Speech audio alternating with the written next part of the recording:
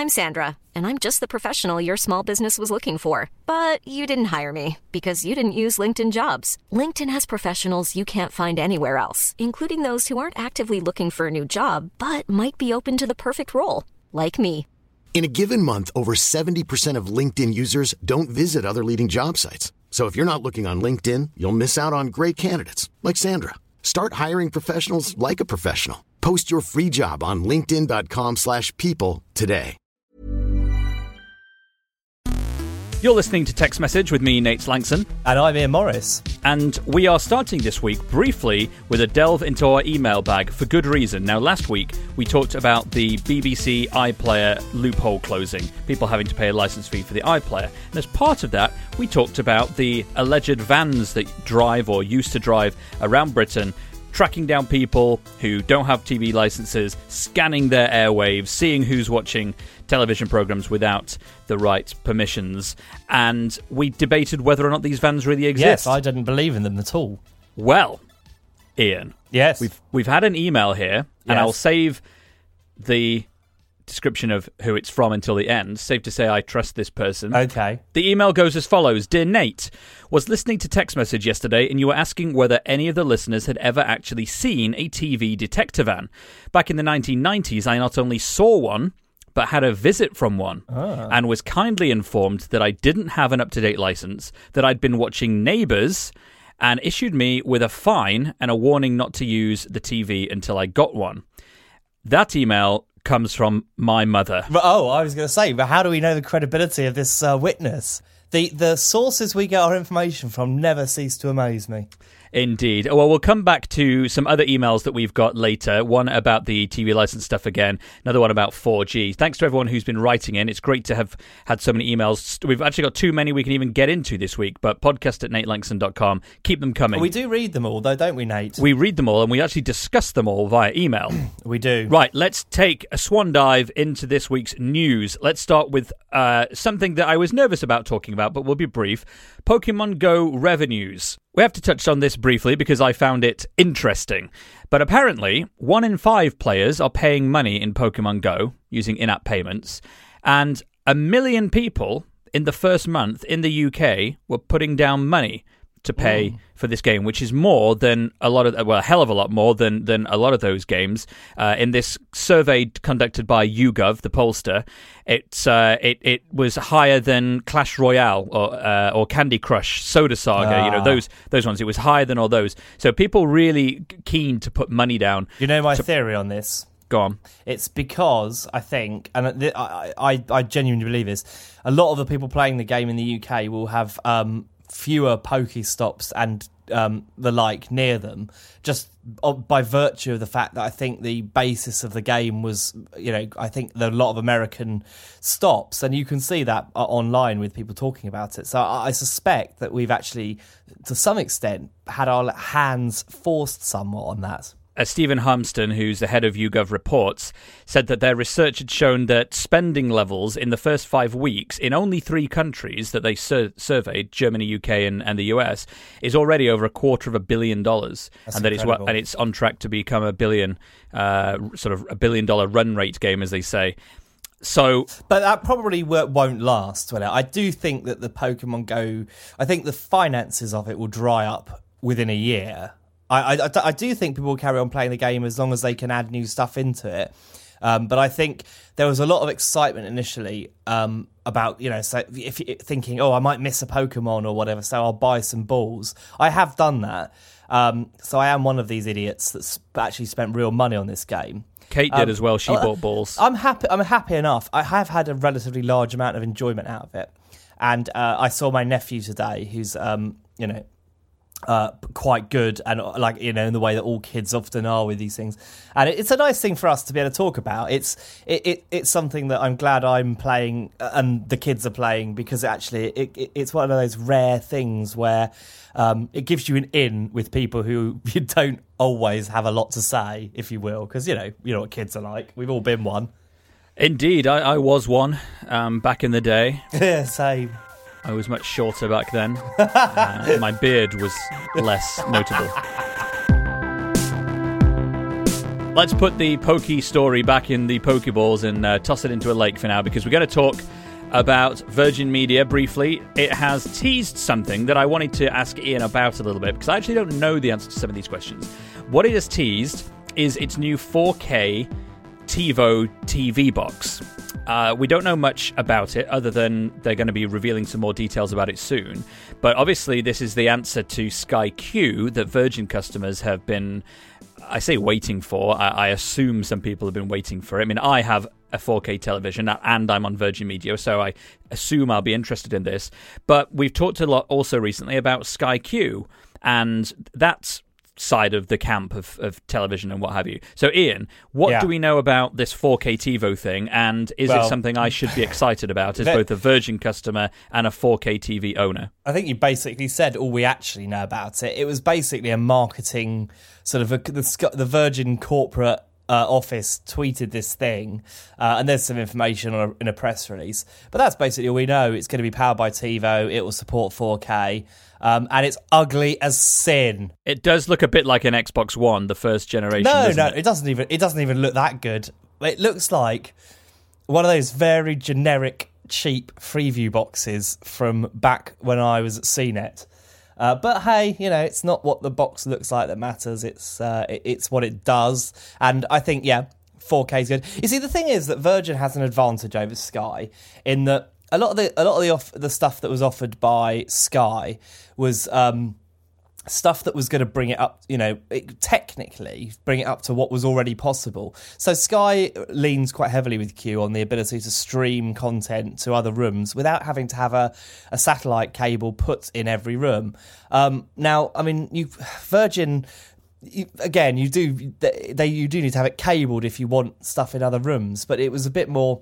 They had solutions that were very geared up for multi-room, and because when you're having Virgin, you almost certainly have to have it installed by a professional. Having it put in multiple rooms was never much of a problem, and they would often do it if you were nice to them as a no charge extra.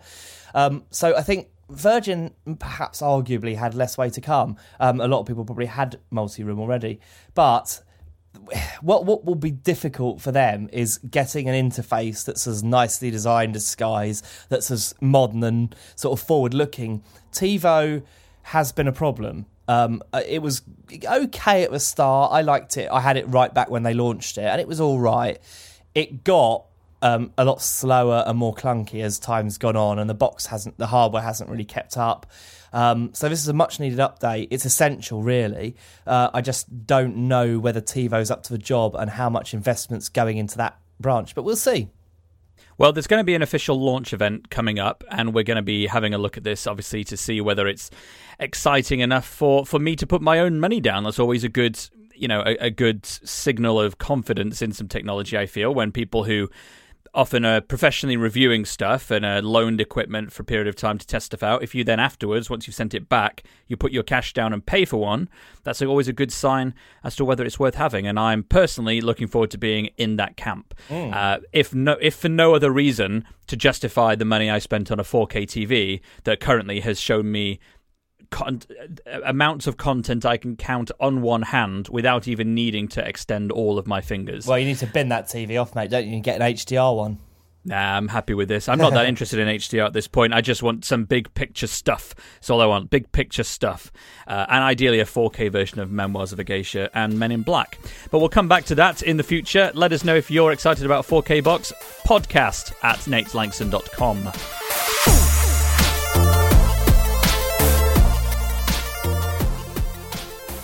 Windows XP, Ian. Not every day we get to talk about Windows. Well, that's because the time for it has passed. It's a dead operating system. Well, it's a full person old enough to gamble old at this point, isn't it? It's like 15, 16 years. But the story this week, and I noticed this on the Register, is that apparently the Met, the London police, Met Police in the capital, it's missed a deadline, its own deadline, for getting rid of machines that have Windows XP on it. And there's nearly 30,000 Windows PCs running XP still. This is going to cost them another goodness knows how many million quid to fix this problem, because basically now they have to continue to pay Microsoft for extended support, don't they? It's strange, yeah. So apparently, and I'm reading directly from the register here, at last count in May 2015, the Met had a total of 35,640 PCs. 35,640. Out of them, 34,920, so under 2,000 less, were, in fact, under 1,000 less, were all of which were running Windows XP. Doesn't really sound like they've made any effort at all to fix that problem, does it? Well, apparently they set a deadline of March this year to migrate to Windows 8.1. Wow. But apparently now, according to our new London Mayor, Sadiq Khan, he has said that only 8,000 of the PCs used by the police have moved to 8.1. And that's since last September, so that's almost a year. That is shocking, because one mistake with a firewall and people could be accessing, data willy-nilly, because the simple fact of the matter is that the XP just isn't that secure. It is an ancient operating system. Yeah, it is, but it's one of these battles, isn't it? Because the argument is that they need to be sure of security and ensure that all the systems they depend upon that could damage their ability to protect people, which is, I'm sure, what their argument would be. Yeah. They have to be absolutely watertight that it's going to work as well, That's at least true. as well in the migration. But in doing so, you force your current employees or users to be more at risk by not moving. But let me run this up the flagpole, right? So worst case scenario, like they discover that a central piece of what they do day to day, say a fingerprint database or something, doesn't work on anything past XP. We are at the point now where technologically you can virtualize an operating system with very little effort. Like that can be done in the cloud if necessary. So they could have their own servers running that would enable them to do stuff like this. Really, for the desktop PCs, there is absolutely no excuse for this at all. And it is going to cost the taxpayer a huge sum of money that can be much better spent doing other things just because they haven't managed to yet investigate. This should have been a priority years ago, and it should be an ongoing priority so it never happens again. It's not alone, though. The US Navy, actually, according to a report I read, put up a $9.1 million contract to keep XP security patches coming until next year still.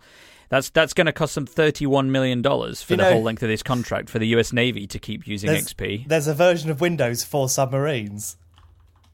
Is there really? I'm not joking. Yeah, I'm just gonna Google it now. Windows for submarines. Yeah, so I think the Royal Navy does it, and I don't know what they did to it. And obviously I can't read it while I'm doing this, but there is a specific set of hardware and software that is, I think, what is it? It's well, they say Windows 2000 on the register, but apparently it's XP. So I mean, but then if it's a submarine, it doesn't matter so much because basically a submarine isn't internet connected, is it? And no. And those systems, and it's like the same is true of the space station. I believe I don't know if it's running on XP. But it takes them a very, very long time to get stuff ready, and the hardware has to be certified, so they can only use one kind of laptop. So they buy a load, and if one breaks, then they just have another one in the cupboard that they get out and send up, and it has to be exactly the same. So those things it's understandable, but they are not internet connected, and there are very good reasons that they aren't kept up to date. Normal PC plod desktop computers, I would be very surprised if there's any software that's going to cause a real problem. Back when I did IT years ago, there were some applications we ran that just wouldn't move, and that's fine. And what you do in those situations is you have one computer in the office maybe that is kept running, and perhaps it isn't supported very well, and then you migrate as soon as you can. But there's no excuse for this. I think the excuse would be, or maybe the reason is that there's going to be one person in charge of answering the question, is this guaranteed to be fine? And when you're doing something for the police, you want to be 100% sure that the answer is in fact yes. And until you say yes, it's difficult to invest in transferring stuff over, I guess. But it's not even just police forces. I mean, we've named, armies and the police here, but a lot of ATMs use Windows XP, don't they? Like the hole-in-the-wall system, link machines, that sort of thing. Again, that's I suppose that's something of a worry, but again, those probably aren't externally connected. But again, there's no excuse for it, really. I think that if you want to keep your business secure, you need to make sure that could be moving to Linux. I'm not saying that Windows is always the right solution, but yeah, I just say if you're going to run old versions of Windows, you are asking for trouble.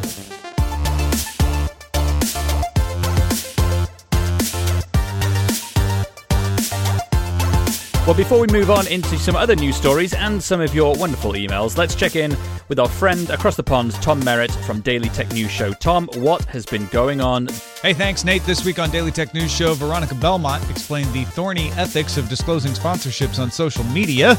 We participated in the great sport of ad block tennis between Facebook and the ad blocker community. We discussed how to prevent bullying in virtual reality, pondered the idea of a mandatory emergency mode on your cell phone, and discovered how the hacks in Mr. Robot actually work thanks to Darren Kitchen. All that and more at dailytechnewsshow.com.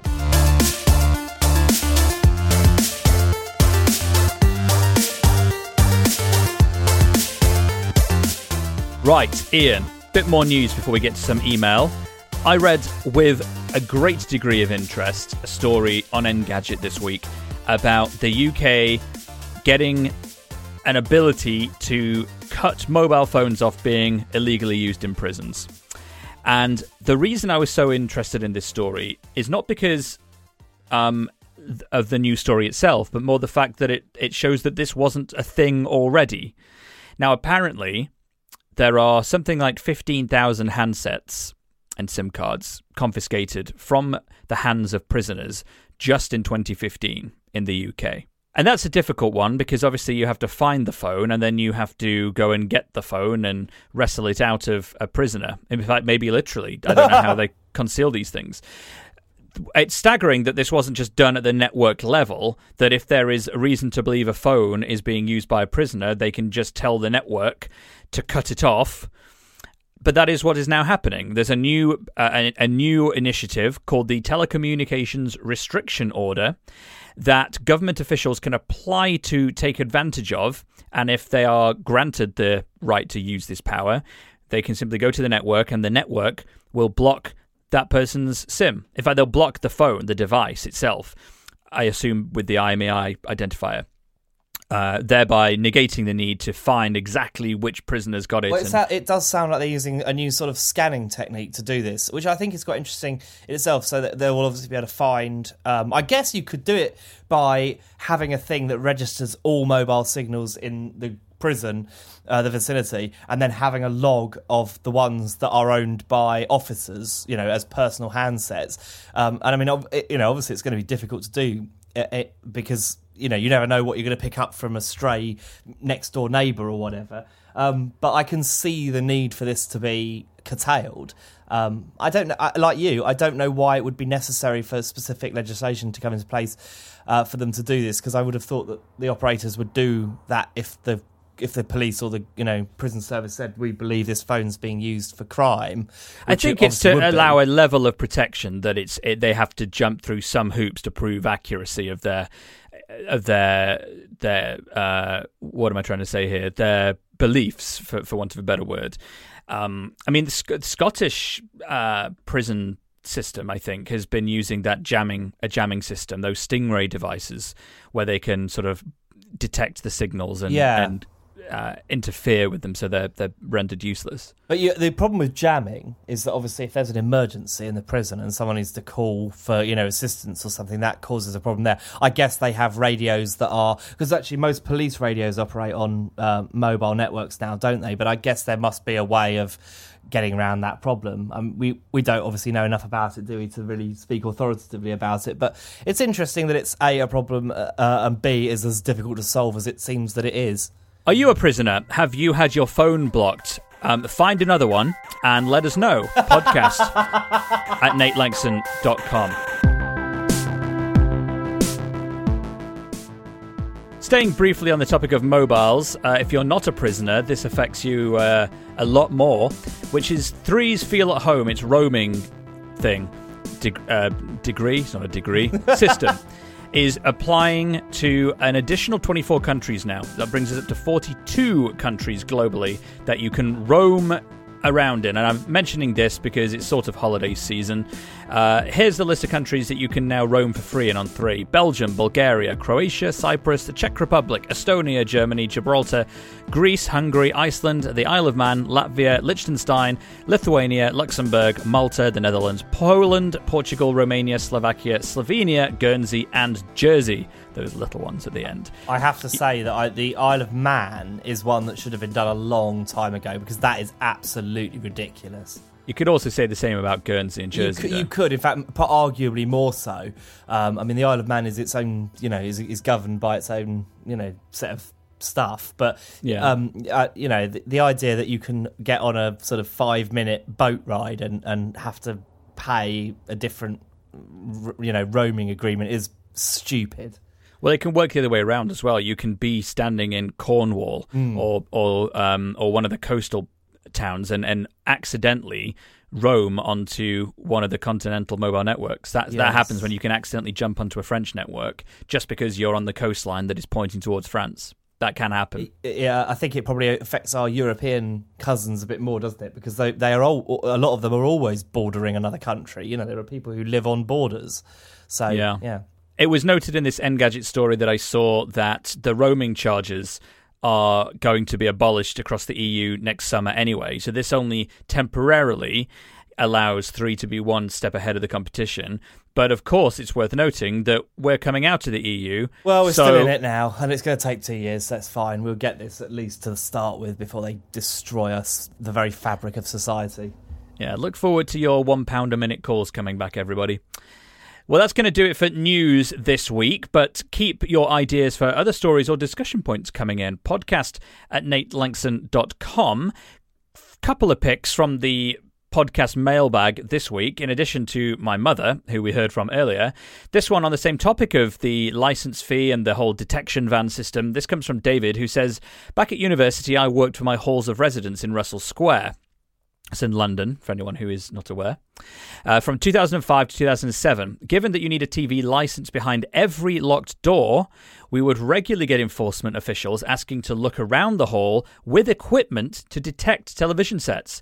We would only allow them in if they gave notice, so we could warn the residents, David adds, or with a warrant. He points out this was in a different age. Now he reckons there's only a handful of actual television sets in the 1,200-room International Hall over there. 1,200 rooms. That's hard to imagine, isn't it? But yes, that's quite possible. How many students are bringing physical television sets in? Or rather, how many of them are connecting them to regular broadcasting systems as opposed to streaming it all and plugging it into the TV? He compliments the podcast, though, so thank you, David, for your kind words on the show, too. Ian, do you remember this happening when you were at university? I remember hearing threat of it. I don't think it ever happened. But I don't know anyone that was caught for not having a TV license. It's a difficult one, isn't it? Because it's hard to walk into a student hall and find that. I mean, no one in student halls has much money, and so taking money off them for a license is kind of a silly thing to do. Really, it's defeating the point. And most of these people have, obviously have homes that they are based at a lot of the time with their parents. This is a very long-winded way of saying I don't think that students are the people we should be concentrating on, really. But it's interesting to hear an actual story about. Yes, well, an additional one. That's 2 today. 2 in the bag. Well, the last email that we're going to come to here, this comes from Alistair, who wanted to comment on our conversation about why so many billions, in fact over 100 billion last year, of text and picture messages are still being sent in the era of over-the-top and WhatsApp and Messenger and so forth. Alistair writes in and says, just a quick observation. It's been nigh on impossible to get a contract phone that doesn't offer 4G for some years now, so the uptake itself is not particularly surprising. I would point out most of the country, geographically speaking, he says, rather than population density-wise, is not covered by 4G. And indeed, up in Aberdeen, only a tiny part of the city centre, and the odd little spot actually receives any 4G. In the surrounding areas, even 3G is still patchy at best. And so the prevalence of text messages is probably more to do with a lack of any data signal to send iMessage or WhatsApp, etc., than being a particular choice for a lot of users in the UK. Well, and also it points towards that game that service providers have always played, which is about quoting the number of or the percentage of people covered by a service.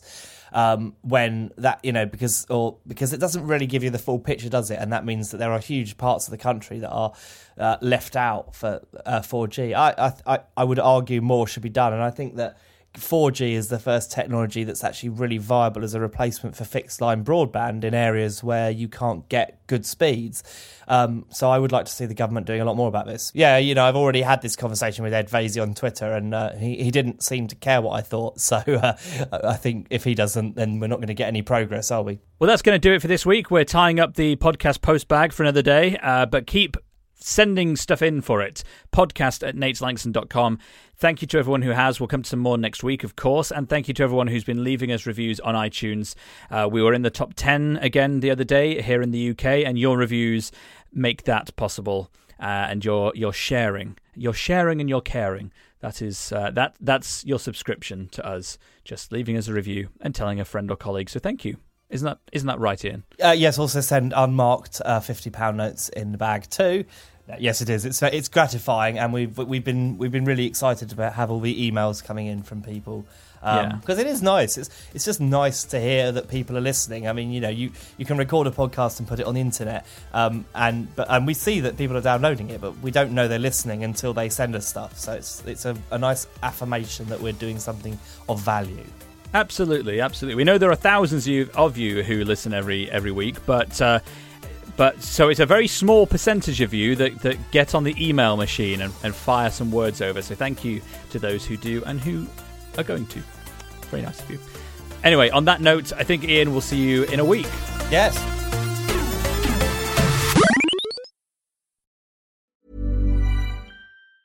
Planning for your next trip? Elevate your travel style with Quince. Quince has all the jet-setting essentials you'll want for your next getaway, like European linen, premium luggage options, buttery soft Italian leather bags, and so much more. And is all priced at 50 to 80% less than similar brands. Plus, Quince only works with factories that use safe and ethical manufacturing practices. Pack your bags with high-quality essentials you'll be wearing for vacations to come with Quince. Go to quince.com/pack for free shipping and 365-day returns.